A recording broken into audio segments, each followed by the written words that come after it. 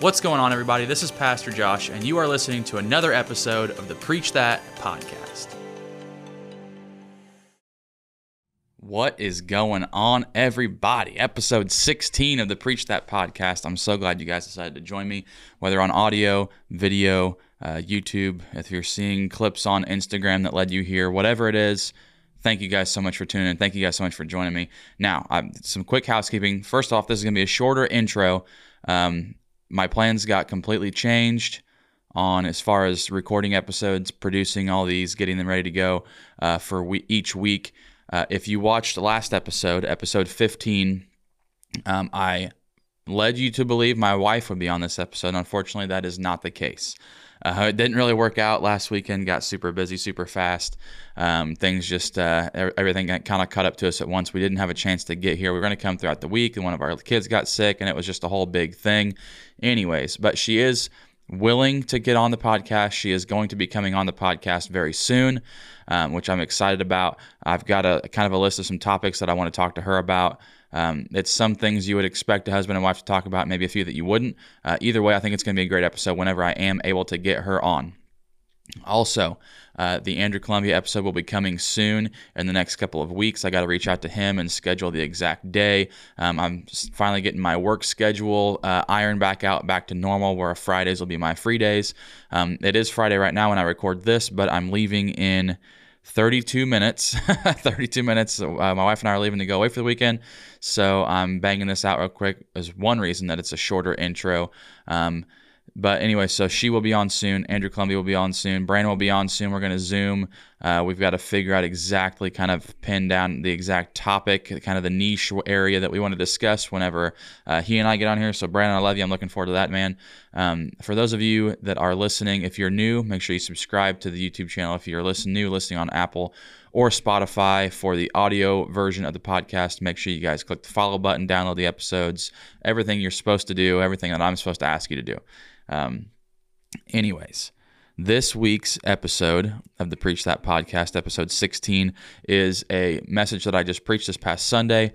I was originally not supposed to preach until this coming Sunday, but then whenever we made some plans to go away, which got altered a little bit, we're still going to have a good weekend. We flip-flopped. I flip-flopped with my dad weeks. So he's preaching this week. I preached last week. And it was kind of a continuation, a part 2 of the Be Prepared message, which I think was episode 14 of the Preach That podcast. I shared that message during that time. So this is a continuation, a part 2 of Be Prepared. It's called Stay Prepared. It's in this season right now, God has just really got me in a place of self-preparation, self-evaluation, but really also for my church, for my close friends, people that follow me online, and anybody. I believe it's for the church as a whole, but I can't obviously get my message out to the entire church all at once. I'm only one person. I'm doing my best. I'm getting stuff out there online. I'm doing what I can, but I really feel like God is just pushing on the church, just calling us to press into Him more, to be prepared for what's coming. There's going to be more coming. There's going to be more revival, like we're seeing at the Asbury College. Now, my father-in-law just told me that believes sometime this week, revivals started to break out at Valley Forge. It used to be Valley Forge Christian University. Now I think it's just Valley Forge, or the University of Valley Forge. Either way, it's in Pennsylvania. My good buddy Alex went there, graduated from there. My father-in-law graduated from there. My wife's uncle graduated from there, I believe. He at least went there. I think yeah. Anyways, back to topic. I believe God is getting us prepared for the outpouring of the Spirit that's about to take place, but we don't get the Holy Spirit without evil spirits trying to attack. Okay, we don't get one without the other. When we get the Holy Spirit, when the Holy Spirit pours out, when we're filled with Him, when we follow Him, we are going to be attacked. It's just a given. It's just part of life. You don't get the Holy Spirit without evil spirits following right behind it. We've got to be prepared. We've got to be ready to deal with these spirits. We've got to be ready to operate in the supernatural, to be following God, walking closely, following Him, so that we are prepared for what is to come next. Okay, it's super important that we be prepared and we stay prepared for what's next. And that's kind of what this message really is about. The first one, be prepared. get ready, and then this kind of is a stay ready. What do we do how do we stay ready? What are some things that we can look at, some tools that we can use, some tricks that we can kind of use to our advantage to stay ready, to stay in the zone, if you will. I'm a sports guy, so I'm always in the zone. I'm using sports analogies or whatever, but I just really feel that in this time, this day and age in church history, it's just so important that we get prepared and stay prepared, because it's coming. Revival is coming and attack is coming. Okay, outpouring is coming and the enemy is coming. Okay, it's real and it's coming. We're seeing little bits of it. We're getting little tastes of it here and there right now, but it's going to continue to intensify. Both sides of it. The Holy Spirit is going to continue to intensify, and the evil spirits are going to continue to intensify. It's just how it is. It's part of life. It's part of life as a follower of Christ. So we're only at about 5 or 6 minutes, but I'm just going to let the message speak for itself. I'm not going to over talk like I typically do.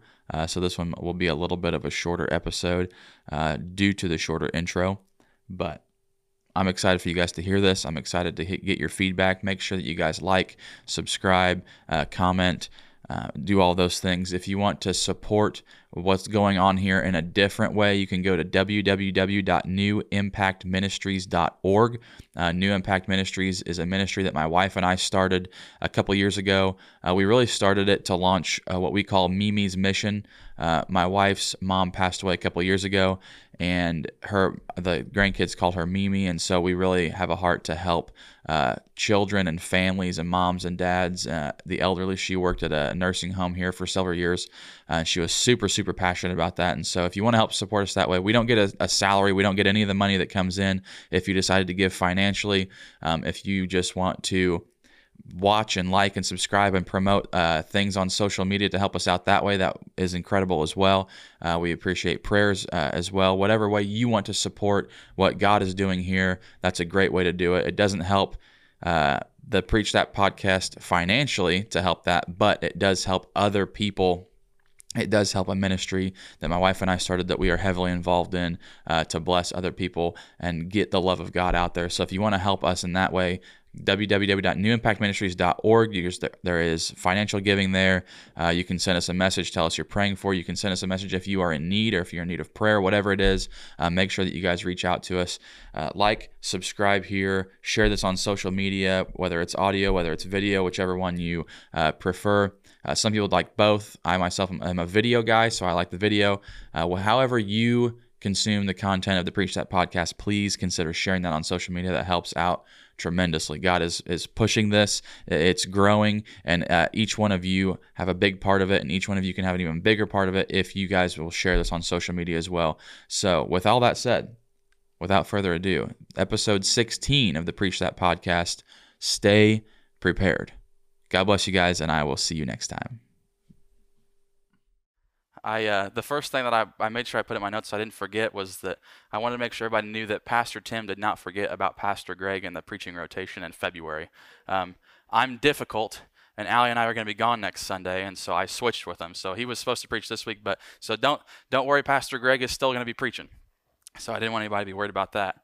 But I want to start right here in Scripture here this morning. I want to start with Genesis chapter 5, and please don't sigh out loud when I tell you that we're going to read the entire chapter of Genesis chapter 5. I promise there's a reason. Genesis 5, it says this. This is the written account of Adam's family line. When God had created mankind, he made them in the likeness of God. He created them male and female and blessed them, and he named them mankind when they were created. When Adam had lived 130 years, he had a son in his own likeness and his own image, and named him Seth. After Seth was born, Adam lived 800 years and had other sons and daughters. Altogether, Adam lived for a total of 930 years, and then he died. When Seth had lived 105 years, he became the father of Enosh. After he became the father of Enosh, Seth lived 807 years and had other sons and daughters.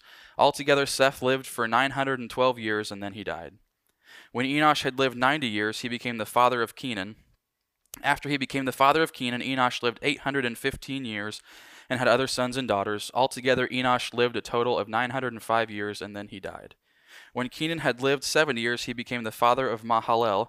After he became the father of Mahalalel, Kenan lived 840 years and had other sons and daughters. Altogether, Kenan lived a total of 910 years, and then he died. When Mahalalel had lived 65 years, he became the father of Jared. And after he became the father of Jared, Mahalalel lived 830 years and had other sons and daughters.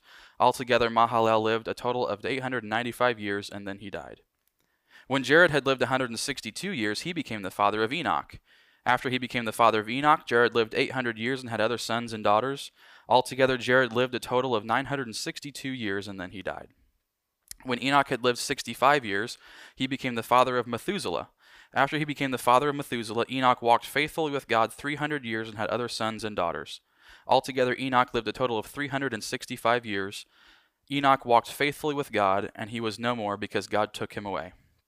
When Methuselah had lived 187 years, he became the father of Lamech. After he became the father of Lamech, Methuselah lived 782 years and had other sons and daughters. Altogether, Methuselah lived a total of 969 years, and then he died. When Lamech had lived 182 years, he had a son. He named him Noah, and said, "He will comfort us in the labor and painful toil of our hands caused by the ground the Lord has cursed." After Noah was born, Lamech lived 595 years and had other sons and daughters. Altogether, Lamech lived a total of 777 years, and then he died. After Noah was 500 years old, he became the father of Shem, Ham, and Japheth. Let us pray. Father, I just thank you so much for your word that is alive and active this morning. God, I ask that you would speak through me, that you would hollow me out and fill me with your Spirit, Lord, that only the words from you would be heard here this morning, that you would be magnified, you would be praised, and that you would receive all of the glory. And I pray this in Jesus' name. Amen. So I originally told Allie that I was going to go on for about 10 minutes with this, and she's like, "Are you sure you want to do that?" She questioned me a little bit, probably rightfully so. So I decided just to read 32 verses here this morning. But I want to go by a show of hands, and I want you to be honest because you're in God's house and you have to. Who here would agree with me that that was really boring? We have honest people in the Lord's house this morning. Amen. By another show of hands, who would put that in their top 3 to 5 favorite passages of Scripture in all of the Bible? Okay, we're pretty much all on the same page here, I think. That one was a resounding 0. So a couple weeks ago, I preached a message that was called Be Prepared. And we went through a few different things. I'm going to touch briefly on a couple of those, but I want to go where God, I feel like, is leading us this week. As you can see by the slide here, it's a little bit of a continuation, part 2, if you will. I've done a few like series, but it never feels like a series because I don't preach back-to-back weeks, and so I don't ever prepare it as a series. But God knows what he's doing. He's going to continue to work through us. But I feel like, and I'm going to speak on behalf of myself for the most part, but I feel like here at Jonathan Creek recently, each week has just been kind of compounding and building on the one before, and we've been moving from glory to glory, as Scripture says, and we've been getting more and more of God, and at least for me, in the preparation portion of preaching, it's changed for me. It used to take, not that it was difficult or that I didn't enjoy it, but it would take 5, 6, 7 hours to really go through and prepare a message, and I feel like here the last 2 or 3 messages, it's been like 1 to 2 hours. And it's just the Holy Spirit's downloading it. It's done. Usually I have a handful of notes in my phone, and I was showing Allie yesterday. I was just scrolling and scrolling on my phone because I just had so many notes and things that God's been speaking to me throughout the week or two in between messages. And it's just been, the preparation portion has been even more enjoyable for me. I feel, at least hopefully everybody agrees with me as well, the messages here that we've been hearing on a weekly basis have continued to just get better and better, no matter who's standing up here with wearing a microphone on their head or holding one in their hand. The worship has been so good that Satan tried to ruin it a couple weeks ago and tried to mess us all up, but we didn't let it happen. God is just building here, and we're getting a little bit of a taste of the revival that we see sweeping this nation. I mean, it's been all over social media, and now it's even into the mainstream media, what's going on down in Kentucky at the Asbury University with the revival that's been going on for 10 or 12 days. Pastor Tim was telling me that there were people from all over the country that were convening there in Minneapolis where he's at. And just people getting excited, on fire for God. We see this move of the Holy Spirit. We see this excitement. I mean, the fact that mainstream media is reporting on a revival and using the word revival and using the word Jesus and all these things on national television means that God is doing something in this country. The name Jesus has been so far removed from anything related to national media or national headlines for such a long time that when we see these things happening, we know that God is moving. I feel like God is taking us to a new level on a regular basis here, and I am just beyond excited about that. It just gets me fired up, and I'm just excited for the revival that I'm seeing here in our community, in our church, and around the country, and I'm talking like real revival. I shared a really good friend of mine, his brother had posted something on Facebook, and I shared it yesterday, the day before, and he's a minister in his church, and he was encouraging pastors, don't feel like because something crazy is going on in Kentucky that we have to try and force something and make something of ourselves, and we have to be just like these other places that are having these revivals, and if we're not having 10 days or 12 days straight of worship, then we're not doing it right. No. We're going to let the Holy Spirit do what the Holy Spirit's going to do, because he is moving in our midst, whether it feels like it or not. And that's really what the message Be Prepared was all about a couple weeks ago, and that's where God is continuing to take us here this morning. If we want to be part of what God is doing, we have to get prepared, we have to be prepared, and we have to stay prepared. We've got to be prepared like we talked about for the supernatural. There was a video that I saw that was down there at the revival of a woman they were all worshiping, and a demon just began to manifest, and they came around her and they weren't sure exactly what was going on, and then really faint in the audio, you could just hear a woman start to saying, "Come out of her in Jesus' name," and she started screaming, and she was delivered from demonic possession right there in their midst. There's people that have no experience talking in front of a group of people, much like myself when I started preaching.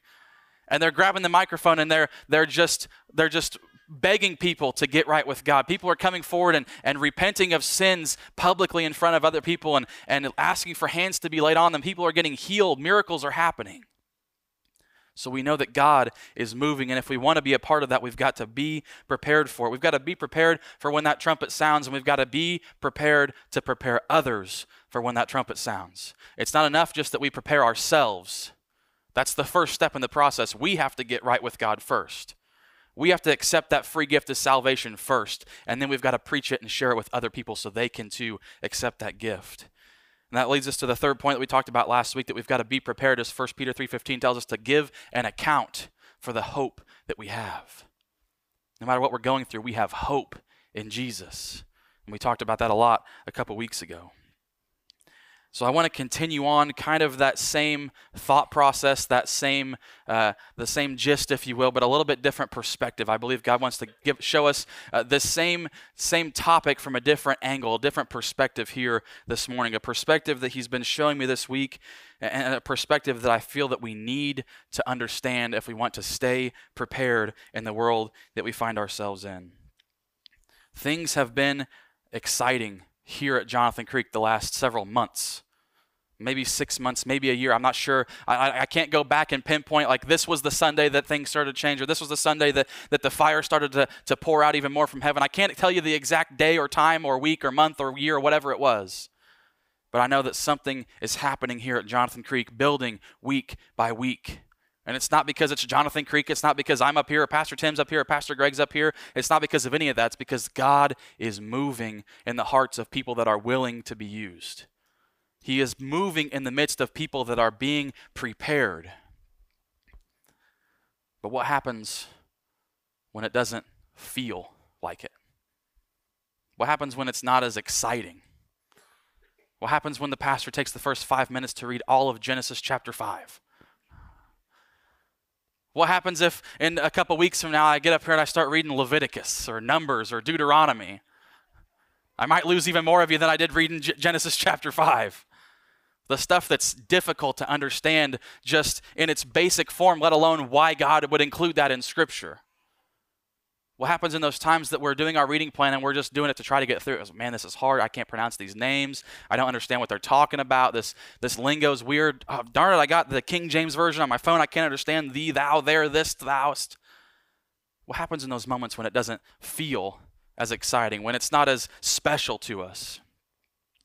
I mean, the whole reason that we pray for revival is because something needs revived. If it was just sunshine and rainbows all the time, and then we were just always full of happiness and joy and excitement, we wouldn't need revival. It would just be here with us. We need revival when something has died. We need revival when something needs a heartbeat put back in it by the only one that can do it. What happens when the excitement wears off. I see a basic example. I see it all the time is we're getting ready to go to the Iron Sharpens Iron conference, which I'm excited about. I love going to that every single year. I enjoy those types of things. Pastor Tim goes away regularly down to Branson to those types of things. We see people go to these conferences, and we get a group of people together, and we spend 8 hours together and 3 or 4 hours worshiping the Lord and learning Scripture and studying things and learning new things, and we're excited and we're pumped up. And then we come to church the next day. We pass the microphone around and people give testimony about what they learned and what God did in their life. And then next Saturday rolls around and they don't have the conference to go to. And they don't have something to look forward to, and they don't have somebody prophesying over their life, or they don't have somebody telling them what God's going to do, or telling them the calling that's on their life and teaching them and building them up. And the excitement starts to fade a little bit. And then Sunday rolls around, it's a little bit better. But then the second Saturday without that rolls around, and we just kind of start to fizzle out again and get discouraged and get back into the monotony of our life. What happens in those moments? What happens on those Saturdays where there's no conference? What happens on those Thursday evenings when we're sitting at home by ourselves? Better yet, what happens if we have been walking with the Lord and that excitement hasn't ever come? What do we do when that excitement feels so far away that it's just a distant memory that's never going to come back again? What do we do in those moments when it doesn't feel, when it doesn't seem? I think one of my least favorite parts about being a pastor is that I have to preach the whole Bible. Which sounds weird for a pastor to say, but I don't want to have to read and study and teach and preach Job 1 through 41 just to get to Job 42 where he gets all of his stuff back double portion. I just want to go to Job 42 and see the good part. I don't want to have to read and preach about the 400 years of silence between the Old Testament and New Testament. I just want to get to Jesus in the New Testament. I don't want to talk about the 10 apostles that were martyred and died horrible deaths for the cause of Christ because they refused to renounce the name of Jesus. I just want to talk about when Peter was preaching with power and authority on the day of Pentecost, or he just walked by people and they were healed because of the shadows that passed over them. Not everything in the Christian life is great. Not everything as a Christian is going to be perfect. Not everything's going to be fun. Not everything's going to be exciting. But what do we do in those moments? What is it about those moments that can dictate our future? I hate driving through our communities and seeing old church buildings that are antique shops now, where people are just living in them as houses. I hate looking around and seeing pastors leaving by the droves because they just don't want to do it anymore. They don't have the energy for it anymore. Or, God forbid, they were pushed out of their own church. They were slandered online or in town. What do we do in those moments? What is it about those moments that can be significant in our lives? It's not always going to be signs and wonders and miracles. I wish it would, but if miracles were always happening, they wouldn't be miracles anymore. There is something about these times when we don't feel it, when we don't want it. Let's just be honest, there's sometimes we just don't want it. I don't want to feel a move of the Holy Spirit because then that's going to require me to do something. Can we just be honest and say that's been us at one point in time? I don't want to get up and go to church today. I just want to stay in my house. But what do we do in those moments? There's something powerful that can take place in those moments. Are we still going to serve God even when we don't feel like it? Listen, there's nothing inherently bad or negative about feelings. God has created us to feel. There's nothing bad about our feelings unless it's our feelings that we're following. If it's our feelings that are dictating what we're doing and where we're going and what we're watching and what we're bringing in and who we're talking to, who we're spending time with. Listen, I would love to spend time with nothing but people that make me feel great about myself. But sometimes I got to spend some time with people that are willing to love me enough to call me out and say, hey, you need to do better here. So I can grow, so I can learn, so I can be a better husband, a better father, a better pastor, a better everything. What if Paul stopped pursuing Jesus when he wasn't feeling it? If Paul was only based on feelings, he would still have scales on his eyes the day he died. To have an encounter with the one true God and be blinded and be like, well, he's obviously not a good God. He just blinded me. forget this. I'm not going to whatever town to see whatever guy and all this craziness. I'm blind. How am I supposed to get there? We might be lacking the vast majority of our New Testament if Paul walked based on feelings. The disciples, if they went based on feelings, we see what happened when Peter went based on his feelings. He denied Christ 3 times. He felt fear. He was worried about his own safety. He's like, I don't know that guy. But what do we do in these moments? We've got to be prepared, and then we've got to stay prepared. The first step, like I said, is being prepared. The first step is accepting Christ as our Savior. If you've already done that, sometimes the first step is reaccepting that and getting back to God. Not that you're born again, as Pastor Tim says, but that you turn your life, that you repent and turn your focus back on Christ. That's the first step. We've got to be prepared, but then we have to stay prepared. But how do we do that? Last time we talked about how do we be prepared. What's the steps that we can take to be prepared? And we read a little bit of Deuteronomy chapter 6. Look at me. Deuteronomy, Genesis 5. Look at this. Deuteronomy chapter 6 was a little more entertaining than Genesis 5. I'll give it that. But we talked about that last time, to be prepared. How do we stay prepared? And for that, I want to go to Mark chapter 6, verses 31 through 33. Then, because so many people were coming and going that they did not even have a chance to eat, he said to them, this is Jesus, said to them, "Come with me by yourselves to a quiet place and get some rest." So they went away by themselves in a boat to a solitary place. But many who saw them leaving recognized them and ran on foot from all the towns and got there ahead of them. What did Jesus tell his disciples to do? He said, "Come with me by yourselves to a quiet place and get some rest." That is one of the most important things we can do as followers of Christ, to stay prepared. When we put in the work to be prepared, how do we stay prepared? We go away with Christ by ourselves to a quiet place and find some rest. It doesn't all have to be pomp and circumstance and loud music and preachers yelling at you and getting all excited and stomping their feet. It doesn't all have to be fun, exciting videos that we watch on social media and our friends tell us how much they love us. Sometimes the most important thing you can do is go by yourself and follow Christ into that quiet place and find rest. Scripture tells us, Jesus says, "Come to me, all who are weary and heavy burdened, and I will give you rest." There's a common theme here. Follow Jesus. We're called followers for a reason. We don't just jump in the back of a pickup truck that Jesus is driving and let him do all the work. We follow Jesus. There's going to be times where he's going to get a little bit further ahead of us and we're going to feel farther away from him. Do we just pull over to the side of the road and be like, well, never mind, he's too far ahead, I'm not going to try and catch back up? Or do we follow Jesus? That is one of the biggest keys that we can do as followers of Christ.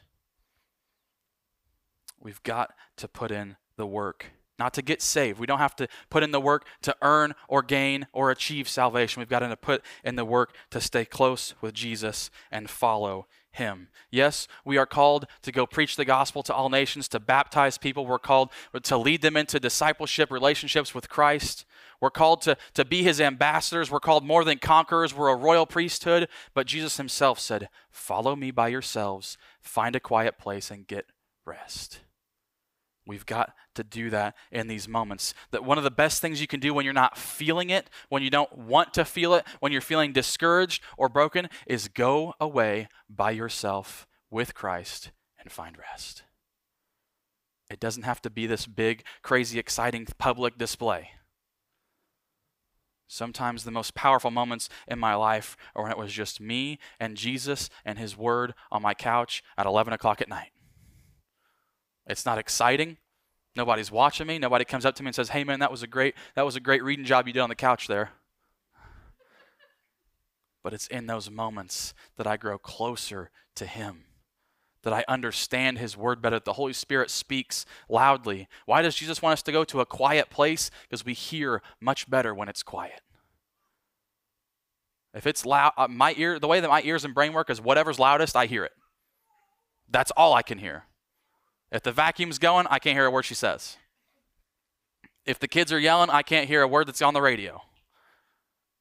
We need to go to a quiet place. And listen, sometimes that's my truck on the way to or from work. And sometimes my wife calls me to on the way to or from work, so my quiet place is somewhere else that day. Sometimes it's on my couch at 11 o'clock at night, and sometimes I'm holding the pan, catching my kid getting sick on the couch at 3 in the morning.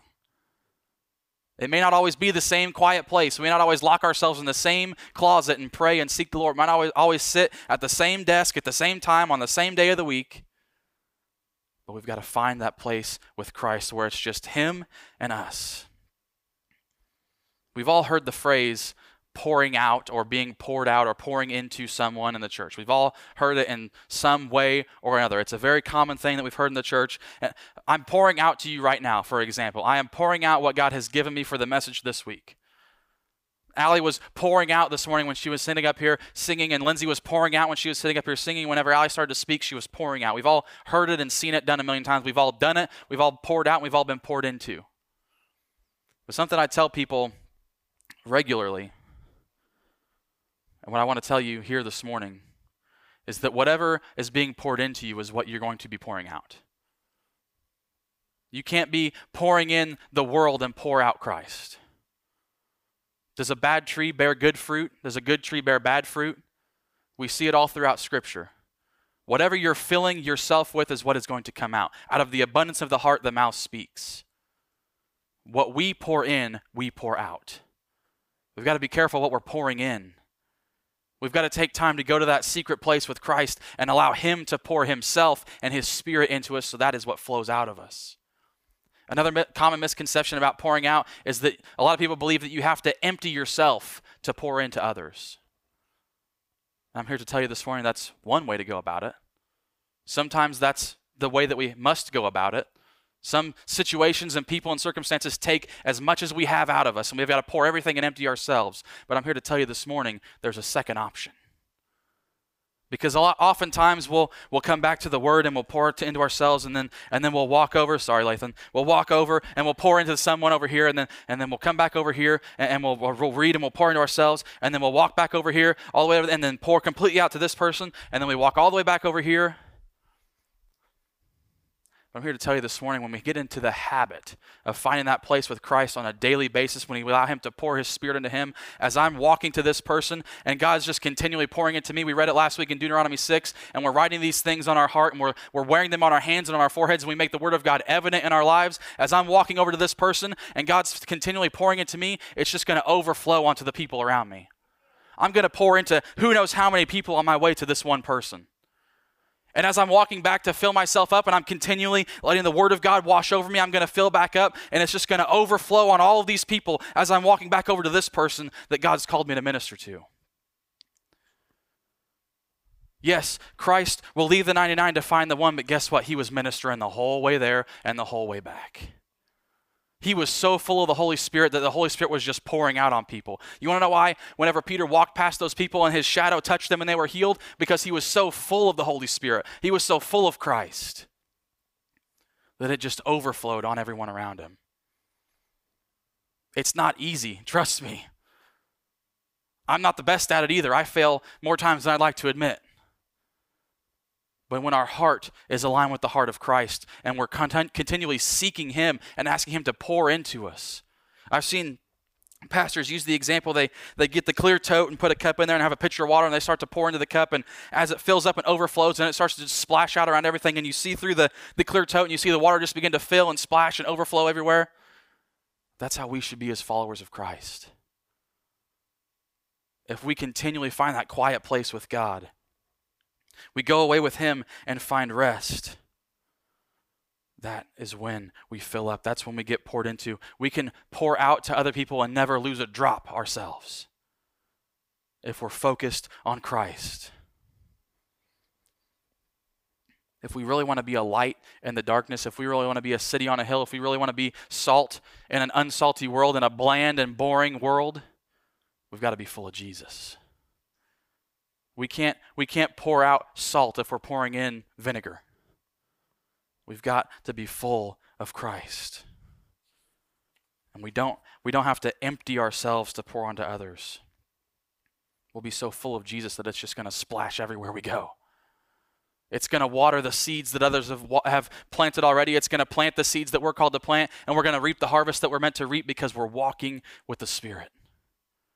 But we can't do it if we don't spend time with the Spirit.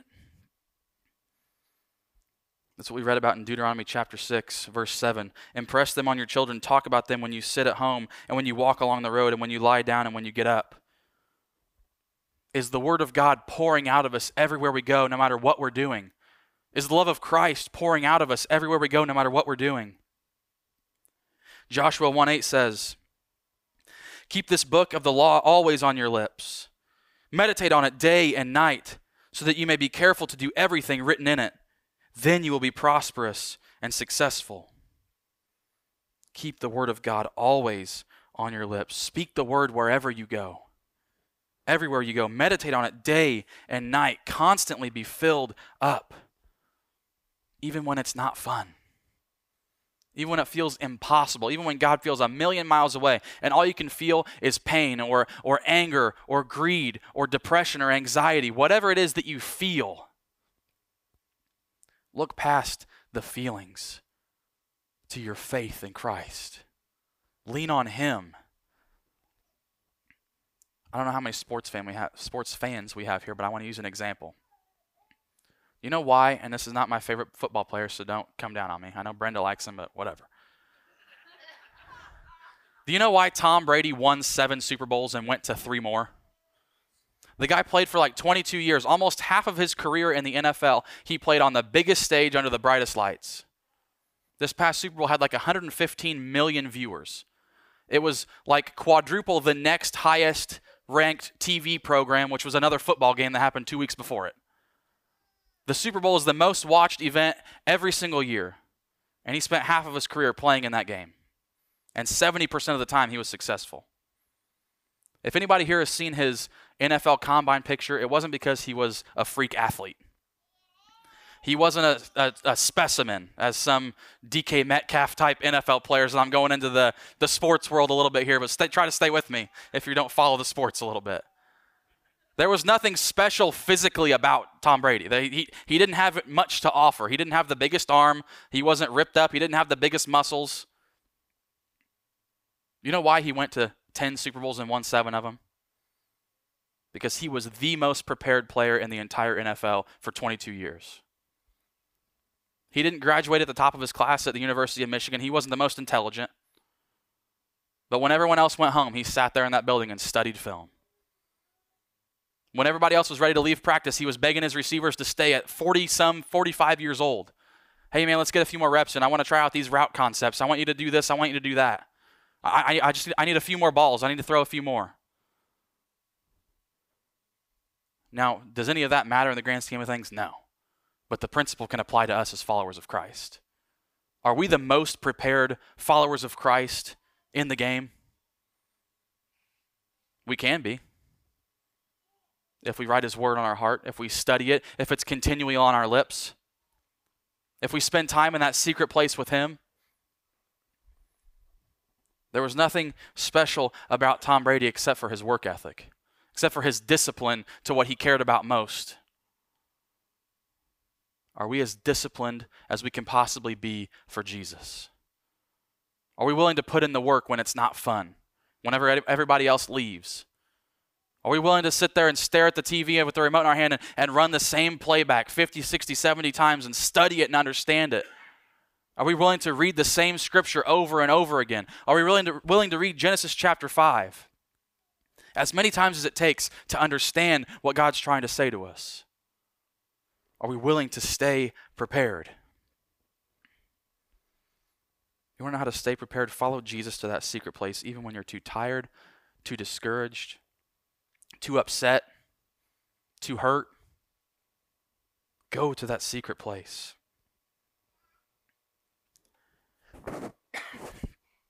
Meditate on His word day and night.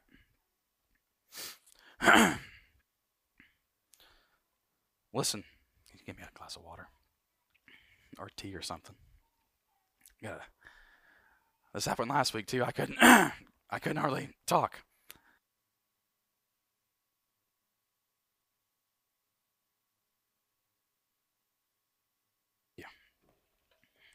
I feel like Pastor Tim up here with my tea. Listen, salvation is a free gift. If you've been coming to Jonathan Creek for 2 weeks, you know that. Or at least you've heard it.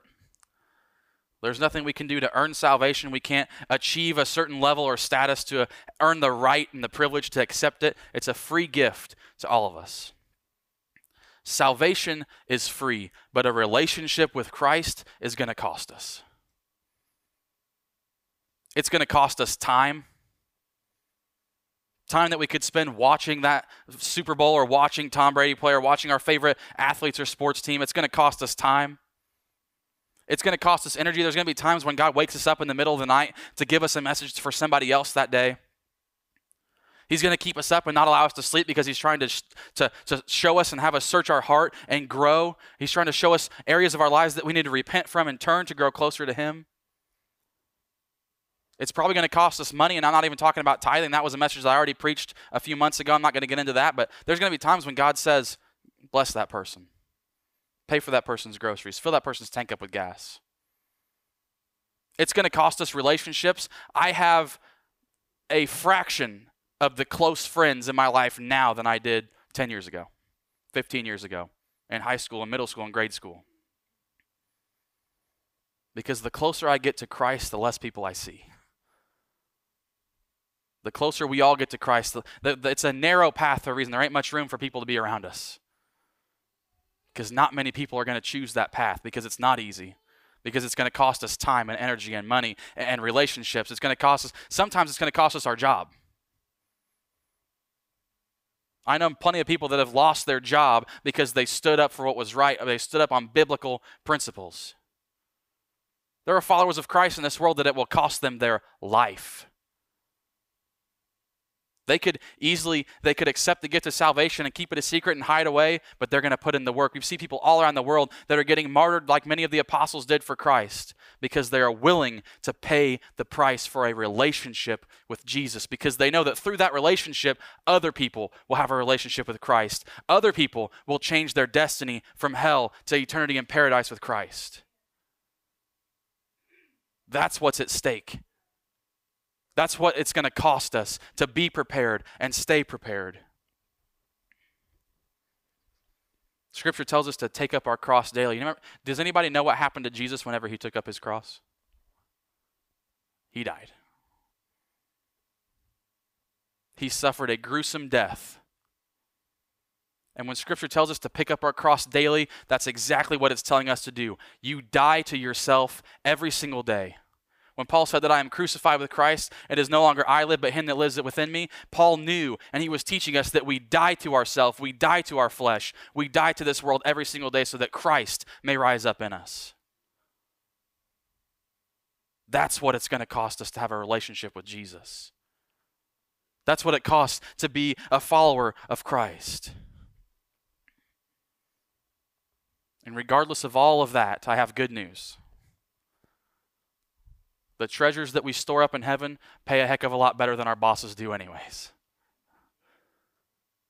The blessings that we have coming for us on the other side, it outweighs everything that we walk through on this earth. No mind can conceive what God has prepared for us. Why do we hold on to what we see here so tightly? Why do we focus so much on our circumstances instead of our Savior? We trust Christ enough to save our soul from eternal damnation, but we don't trust him enough to walk with him on a daily basis. We trust him for heaven, but we can't trust him on earth. It frustrates myself to no end so many times whenever I see myself and I catch myself worrying or be stressing about something. I'm like, does this even matter? Is this going to matter in a week? Is this going to matter in 10 years? Maybe. But it won't matter in eternity. That's the perspective that God wants us to see. I want to end this morning by talking about the scriptures that we read at the beginning, if you guys want to come up. You guys thought I just read Genesis chapter 5 to try to bore you to make a point, huh? That was part of it. I've never intentionally been boring in my life. I've been unintentionally boring a lot, but I've never done it on purpose. Thank you, Brenda. But I want to read these verses. I'm not going to read all of them again. Don't worry.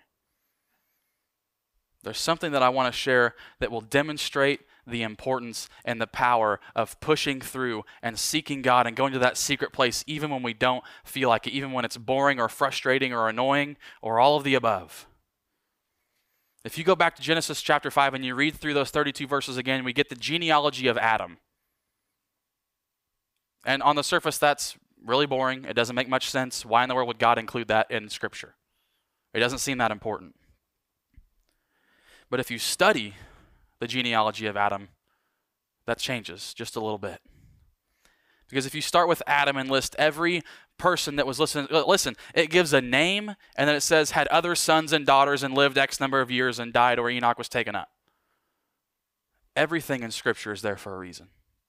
If you take that genealogy and you list out each name from Adam down to Noah in the order that they're in, and then replace them with the Hebrew meaning of that name,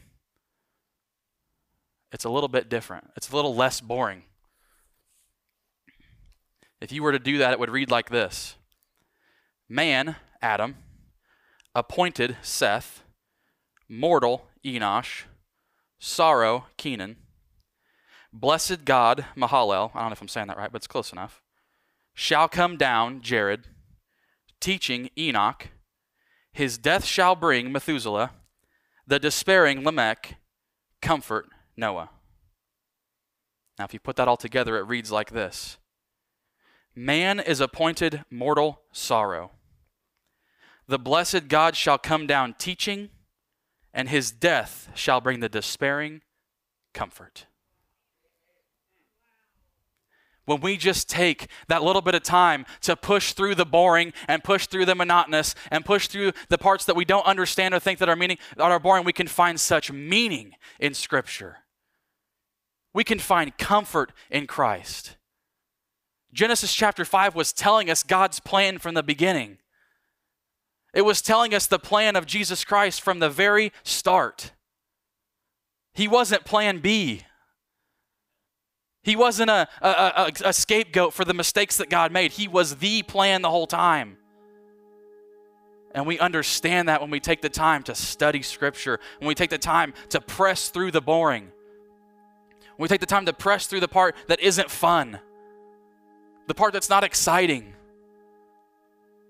Everybody's listening to Genesis chapter 5 in a new light now. But when I read it at the beginning and tried to sound as boring as I possibly could, it didn't mean anything. That's the importance of staying prepared. Look, I didn't figure this out, okay? I learned this from someone else.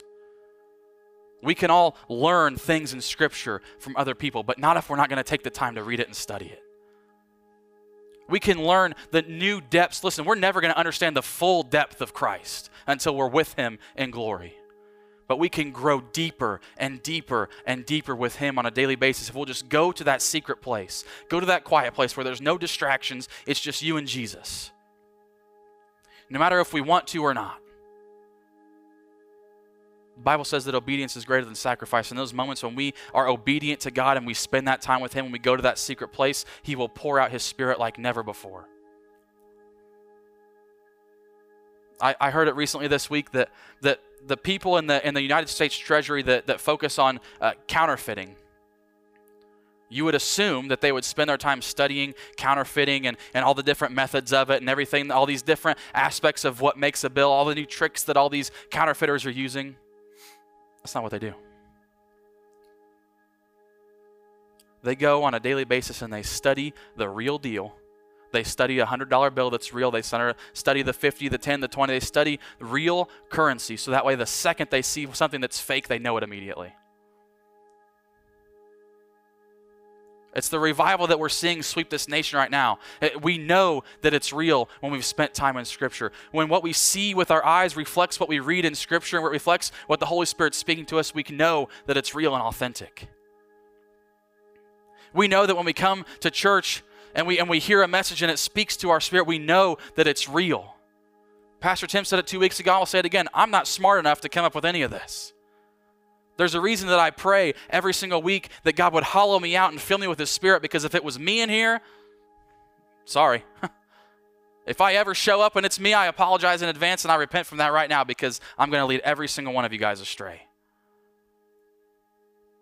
The reason that we keep coming back is because we know that the Word of God is real. How do we know that? We read it ourselves. We study it ourselves. We go to that secret place and spend time with God. We spend time walking in the Holy Spirit. We spend time praying in the Spirit. We don't talk about praying in the Spirit because it makes us spiritual and it makes us look good and it makes us more powerful and this and that. We pray in the Spirit because that's what God tells us to do. That's where God leads us. That's where we fellowship with Him and grow closer to Him. Not so that we can feel better, so that we can be used better by Him. Listen, I said it already, our feelings aren't bad unless they're leading us. Are we going to follow our feelings or are we going to follow Jesus? Are we going to avoid the quiet place and the hard conversations? Are we going to avoid walking into a church altogether because we don't feel it, because we felt angry, we felt something negative at a church one time? Because somebody preached something that we disagreed with? Because we have a family member that struggled with the sin that the pastor brought up that day and so it offended us and we don't want to go anymore because someone in the church hurt us, or a person that we used to have a relationship with did something wrong to us? We talked about that 2 weeks ago. Listen, Christians do bad things too. It's part of life. All Christians are hypocrites, and you're even a bigger hypocrite if you get mad at another Christian for being a hypocrite. We all fall short of the glory of God. That's why Jesus came in the first place. To save us from ourselves and raise us up to new life. If it was good enough for me, it's good enough for you. If it's good enough for you, it's good enough for your family member, your son or your daughter, your brother or your sister.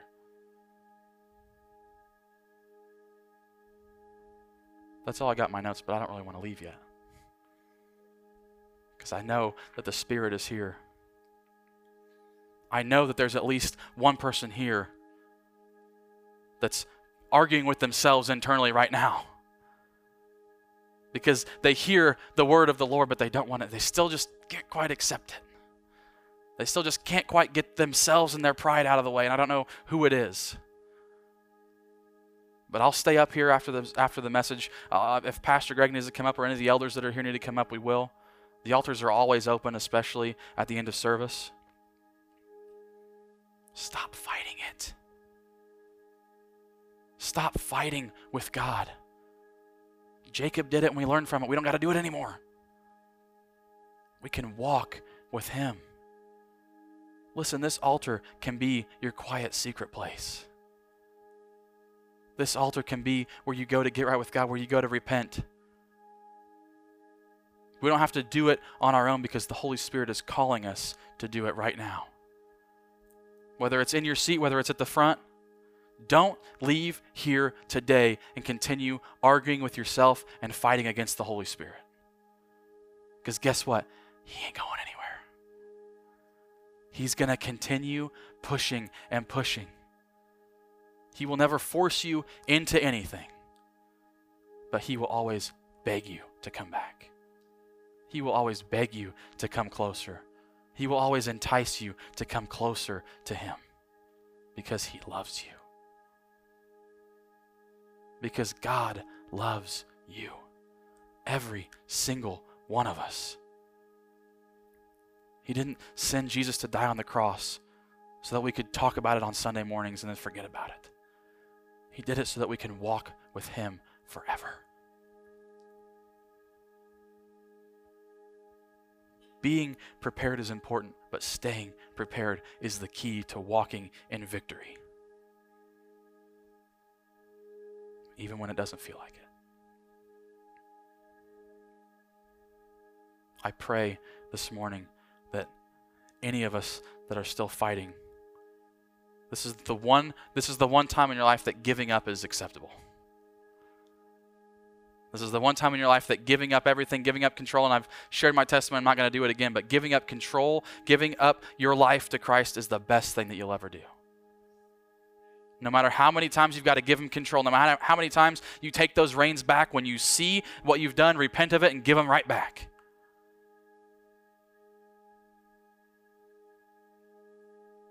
God loves you that much. He wants to get through the noise of the world. He wants to get through the movies and the music and the horror movies, and he wants to get through the allure of the world. He wants to get through everything negative that entices you, and he wants to get to your heart so he can minister to you more and so that you can minister to others.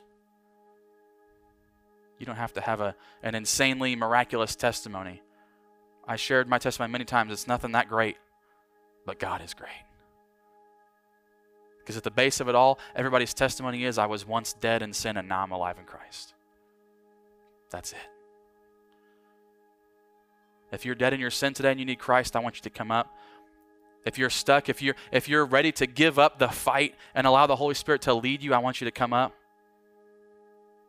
If you're sitting next to someone that you know is full of the Holy Spirit and you want them to pray with you, stay right there and pray. But don't leave here today without going to that quiet place, without seeking the Lord, without going and making that relationship the priority again. Even if you don't feel like it. Sometimes the moments that we go against our feelings will lead to the best feelings on the other side. Because we put ourselves to the side and we put Jesus in the center. Father, I thank you so much for your word that's alive and active, Lord, for this house, Lord, this group of people. Lord, we know that each week you bring the exact people here that need to hear your message, Lord. I hope that they feel your love, that they feel your arms wrap around them right now, Lord, that they would just feel this fire burning, whether they want to hear it or not, whether they want to accept it or not, whether they want to keep trying to fight against you or not, Lord, make that fire burn brighter and hotter than it ever has, Lord. We continue to ask to pour out your Spirit for revival to sweep this nation, Lord. That churches and universities and mainstream media sites would continue to share the name of Jesus. That you would use us, your humble servants, to make your name known in this country and in this world. Lord, we know you will never leave us nor forsake us, and we just ask that you would nudge us in those moments when we don't feel like it. Nudge us in those moments where it doesn't seem fun or exciting. Nudge us in those moments when what we need the most is you.